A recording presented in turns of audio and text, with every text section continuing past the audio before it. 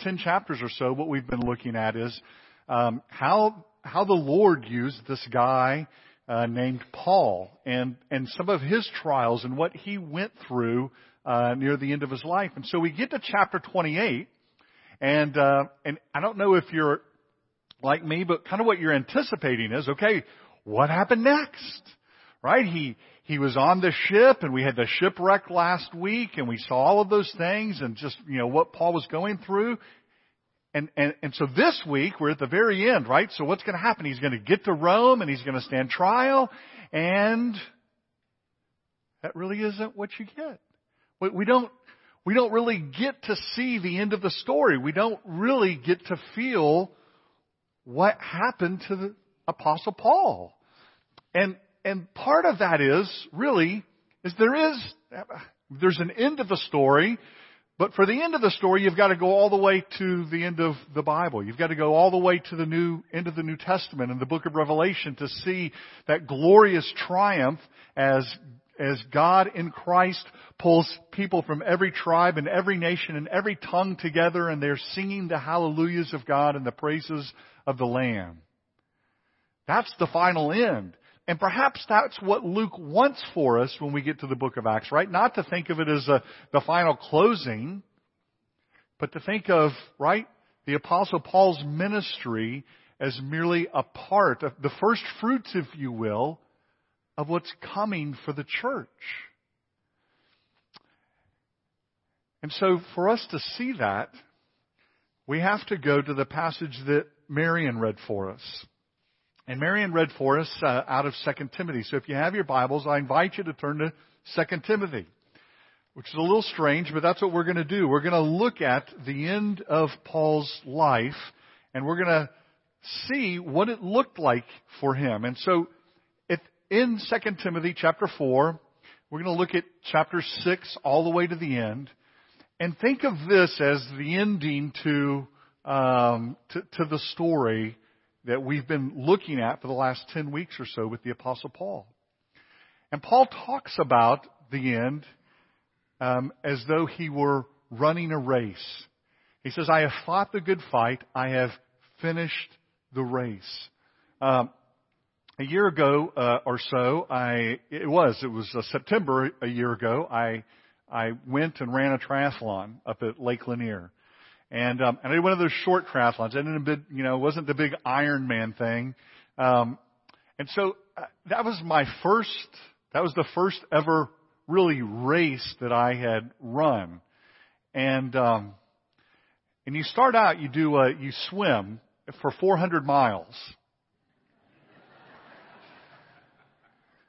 Okay, it was actually 400 meters, but it felt like 400 miles. So you swim for 400 meters, and then you bike for 3,600 miles. It was, I don't know. The number sounds so insignificant, but it was something like 16 miles. But it felt like 1,600, okay? And then you run the last, whatever, it's a 5K or some such. Any of those I had never done alone, let alone together. And so I trained for the summer, and I went with Glenn Merrill and Paul Slifko, and I ran that race. And I remember first the swim, which nearly killed me. And thankfully they had all sorts of people out in the water ready to rescue me were I to drown at that portion. But I drug myself out of the water and made my way to the bike. And then I rode the bike, which, once you've ridden a bike, you can kind of do that. And so I rode the bike, and thankfully, once you get going, the wheels keep turning, and you just kind of make it. But then there's the run, and the run is at the very end. And so I was out, and I was on the track, and I was running. I was being passed by all kinds of people, and but I'm thinking, just finish. Just finish this thing. Just keep putting one foot in front of the other. And I remember coming up to the very end, and you could hear the music was playing, and the guy was announcing people as they crossed the line. And there weren't many people left, but there's those people he was calling out. And I was coming up, and I remember thinking, okay, turn it on, baby, right? Let's Paul's going to be there and Glenn's going to be there and be watching you cross the finish line. And they were there. And there were all kinds of other people there applauding and people I didn't know. And I felt, I felt like I was finishing him first. Because as soon as I crossed, they put this big medal around my neck and it said, "You finished." But as I came up, honestly, for the last mile, I just wanted to quit. Like, can we just end this already? Can I just call it good? I mean, I did way more than I've ever done. But I knew that finish line was there. And I knew that those guys would be there, right? How disappointed they would be in me if I didn't finish. So I kept running so that I would impress those guys that I trained with and impress myself. And so I finished the race, but it was hard. It was difficult. It was challenging. And I think as we get to the end, as we look at this section, you're going to see a little bit of, you're going to see and hear a little bit of that in what the Apostle Paul says. We're going to also hear some really encouraging stuff. And so let's look at this end, finishing the race. And I promise to finish for you quickly. But here's the first thing I want you to notice, and that is that the race is agonizing. The race is agonizing. So Paul says in verse 6, "For I am already being poured out like a drink offering, and the time for my departure is near." He says, "I have fought the good fight, and I have finished the race. I have kept the faith." And so the race that he's talking about is life, and specifically the Christian life, right? This life in the kingdom of God. The calling, if you will, that God has on him. And Paul is saying, I've finished what the Lord set for me. And of course that purpose, ultimately, for Paul and for us is to glorify God. He wanted to finish that race and to bring glory to God in doing so. Now the word that he uses where he says, "I have fought the good fight," is actually a word that it's the Greek word from which we get our word agonize. And so there is this idea. It's a word that would have been used with kind of in the wrestling sports world to talk about the battle, the agonizing struggle of battle. And so it is interesting that Paul uses that word, right? I have fought, I have agonized in this good struggle, this good battle, and I have labored and I have finished. And of course, if we just go back and we just think about the last 10 chapters or so of the book of Acts, and if you want to look at it, you can go to 2 Corinthians chapter 11, and there Paul lays out the struggle that he had, the battles that he went through. I mean, he was lashed a number of times. We saw he was shipwrecked in the ocean. We didn't even talk. Somebody mentioned this week. I can't wait to hear you talk about Paul getting bit by the snake. We're not going to spend any time on that, but he got bit by a snake in this last chapter. But he had all sorts of trials. He has the silversmith who opposed him. He has the riots. He has the near-death experience. He has being stoned. Paul went through a tremendous amount of trouble, and the struggle for him to finish would have been immense. I mean, getting whipped within an inch of your life one time would be enough for most of us just to say, I think I'm just going to lay low. But Paul kept preaching. He kept going to new towns, to new places, to take this gospel, which had transformed his life, to other people. In the passage out of 2 Timothy, we read about this Alexander the coppersmith. This is probably the same guy that shows up in Acts chapter 19. And Paul says he did me great harm. And he tells Timothy, watch out for Alexander. Watch out for people like him who would do harm to you, who would do harm to the gospel. And it's important at this point, just thinking about the way Paul talks about finishing the race and fighting the good fight. Life isn't always, it's not the ridge line, right, with the beautiful vistas and the amazing views. And of course, you know that. You know that is often a struggle. And the Christian life is often a struggle. And it doesn't have to be external. Go and read the Apostle Paul's struggle in Romans chapter 7, where he says things like, the things that I want to do, those things I don't do. But the things I don't want to do, those I keep on doing. And then he says, who will rescue me from this body of death? O wretched man that I am. And a lot of folks, a lot of guys think that was probably, Paul's internal battle with wanting to make the law his righteousness as opposed to the gospel, and his struggle and his battle with keeping the law of God. That's an internal look at a man who was the apostle to the Gentiles that Jesus himself ordained. And he said, I had deep struggles, terrible struggles, but I fought that good fight, and I'm finishing the race. And I think for us, it's instructive just to be reminded. It's not all peaches and cream. The Christian life laid out for us because of the fall is going to be difficult. Here's the second thing that Paul really says, and he says it in a couple of ways, but death isn't destruction. Death isn't the end. And the way that he says that is he says, for I am already being poured out like a drink offering, and the time for my departure is near. Verse 6. Paul echoes almost the same verbiage in Philippians chapter 1 and Philippians chapter 2. But it's this word departure that kind of captures our attention first. If you look at that, the idea is of the cutting away or the loosing of, and it was often used in kind of naval terms. So the loosing of the ropes that held a ship. And so those ropes would be loosed and you would sail off.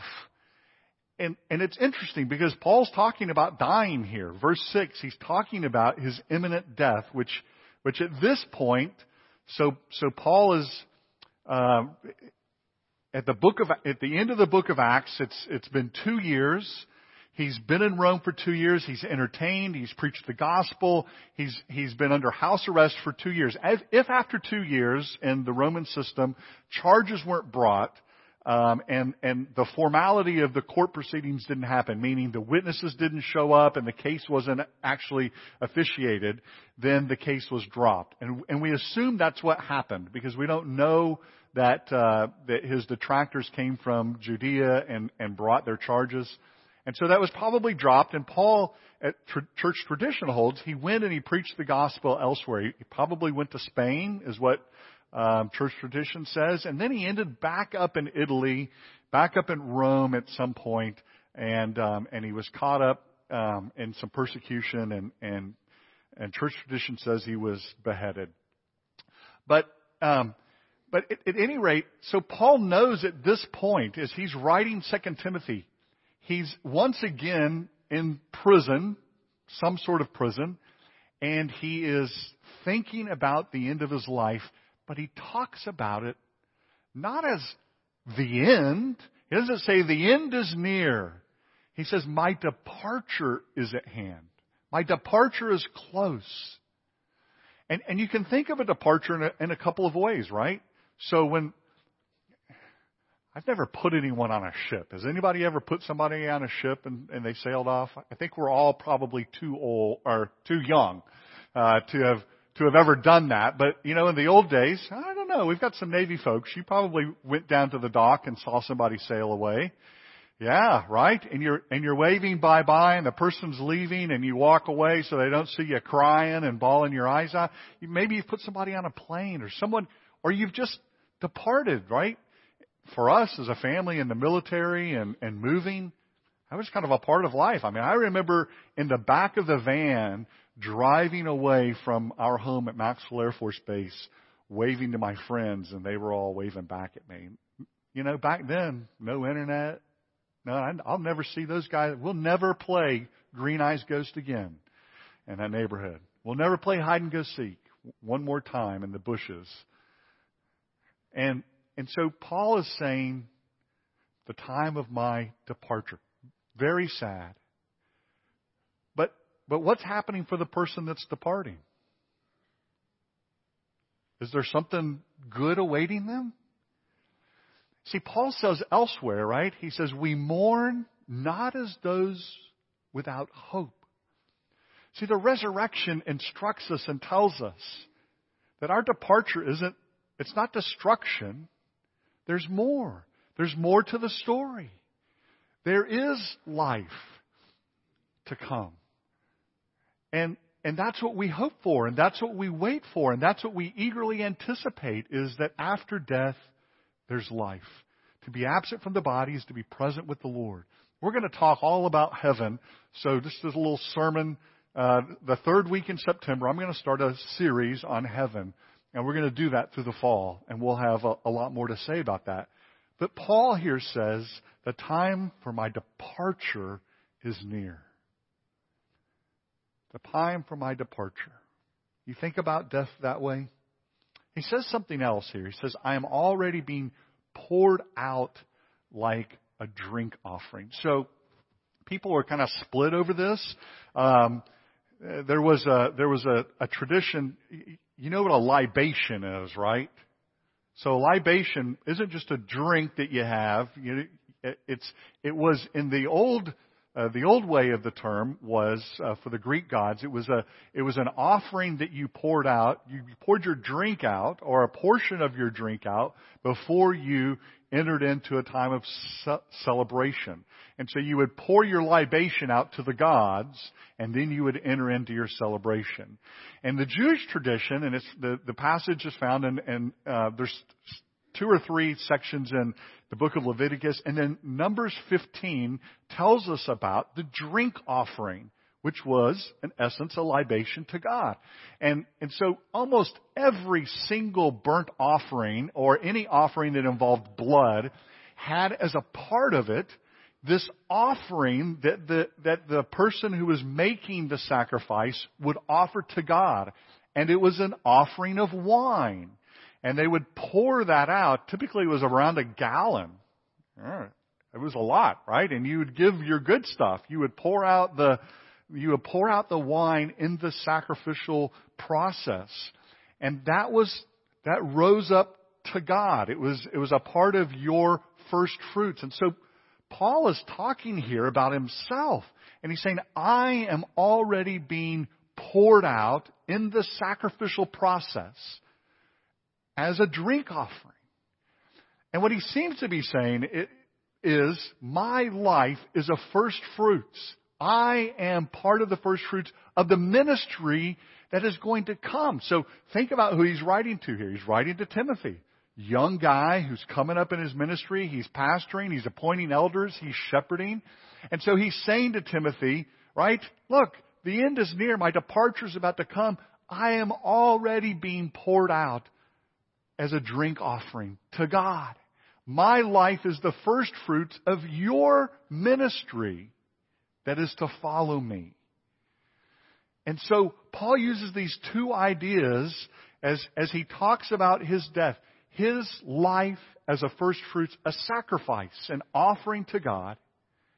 And then his departure, which is sad and also has that element of joy in it. Are you thinking about, as you run the race, do you think about death? And do you think about it in those terms? I find that we don't. And it's a challenge for us to think about it the way that Paul thought about it and the way that he spoke about it. I mean, he's probably within months at this point of his death. He says, I'm already being poured out. I am a sacrifice to God already. My life has been sacrificial. Follow me in my sacrifice of offering myself, my services, my gifts, my talents. I preached the gospel. I went and I proclaimed. I went to the temples. I went to the synagogues. I went everywhere. I proclaimed Christ. And that's how Paul was pouring his life out. So, death isn't destruction. Here's the third thing that we learn, and that is this: faithful friends matter. In the passage, Paul talks about his loneliness. And let's look down, because I didn't have Bobby read through it, but down in verse 16, this is what he says. He says, "At my first defense." Now, this is probably his rearrest in Rome, and he says, "At my first defense, no one came to my support, but everyone deserted me. May it not be held against them. But the Lord stood at my side and gave me strength, so that through me the message might be fully proclaimed and all the Gentiles might hear it. And I was delivered from the lion's mouth.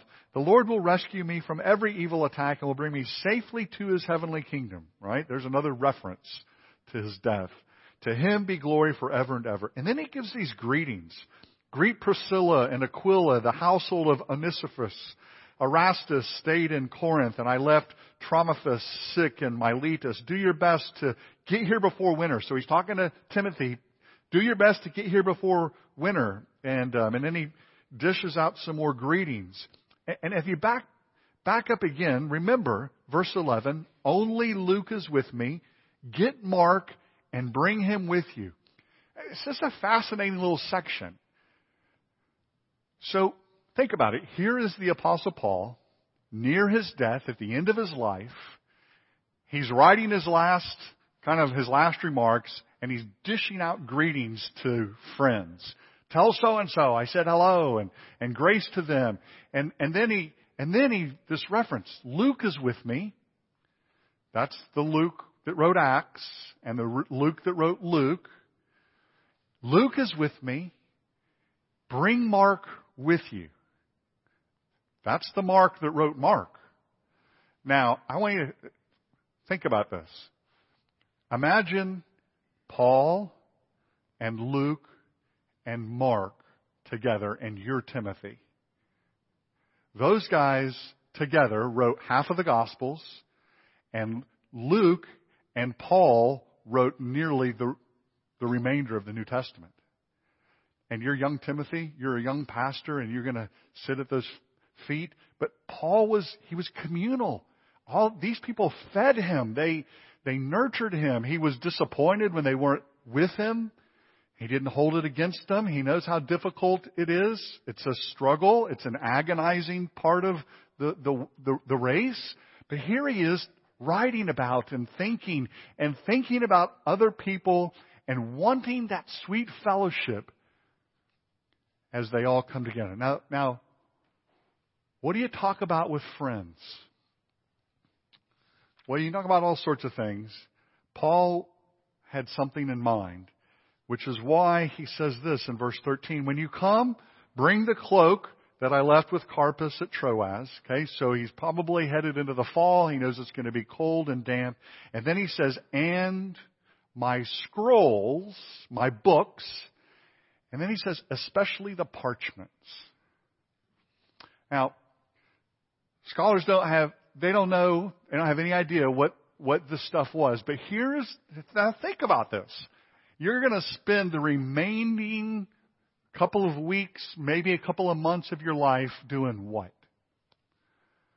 Well, if you're Tim McGraw, you're going to go skydiving and Rocky Mountain climbing, and okay, you're going to ride a bull, and you're going to do all these amazing. You're going to go finish strong.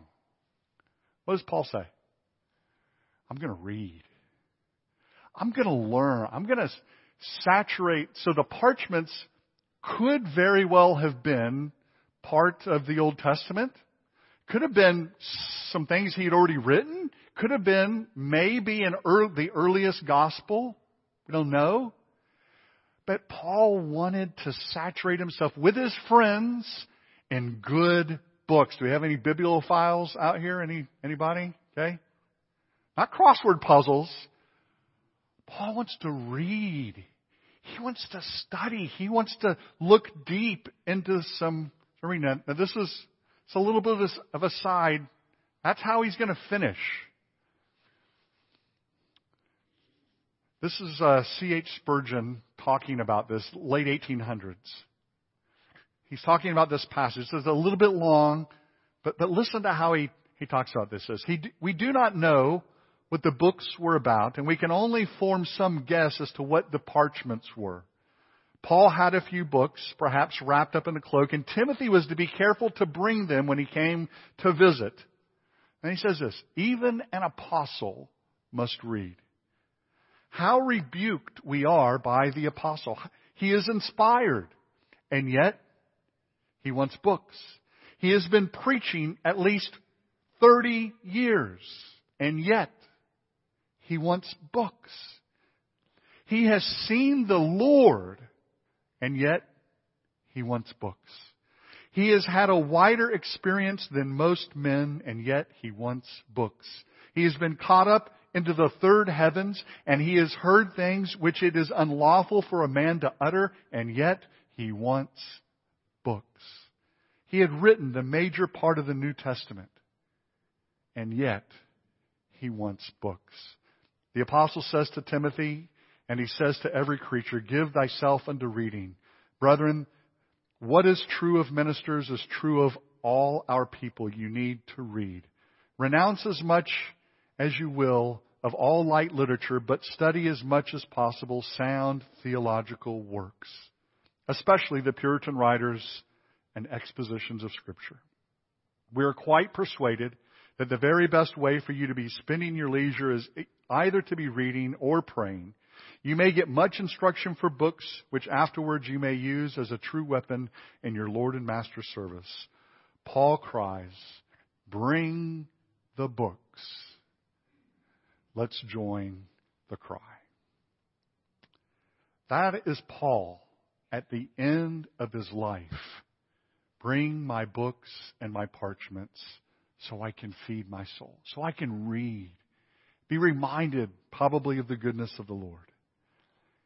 And then to sit with Luke and Mark and Timothy and to share in all of that together with friends. In running the race, faithful friends matter. Do you have them? Are you still investing in them? This is challenging. This is hard for some of us. We're not given to spend that kind of time, but are you spending that kind of time with Christian brothers and sisters? Let me encourage you to do that. Faithful friends matter. And here's the last point. Finally, we cannot run the race without the gospel. Cannot run the race without the gospel. And Paul ties it all together right there at the very end as he gives his final greetings. He says in verse 22, the Lord be with your spirit, and grace be to you all. And that ties it all together. At the center of the gospel, at the center of everything that God has done for us, is His grace. Our salvation is by grace through faith in Christ alone. It's a gift, Paul says, so that no man can boast. And at the very end, the very last thing he would say to us is, grace be with you all. Live in the gospel each and every day. It doesn't just bring you into the kingdom. It is the method and the mode of living in the kingdom, to be reminded all along the way of all that God has done for you in Christ. That unmerited favor of the Lord that brought you into the kingdom will bring you all the way home. The struggles, the challenges, the heartaches, the departure, you want to be caught up in the grace of God. Let's pray. Father, thank you for your goodness. And as we've looked this morning into these last moments and days in the life of the Apostle Paul, what an encouragement to think that he lived his last days focused on you and your goodness? Would we run the race that way? Would we think upon death the way that Paul thought about death? A departure and a joy that awaits. We'd hold all this before you. We ask that you be at work in us as we agonize in the race. In Christ's name, amen. Let's stand together and sing about that amazing grace. Stand together.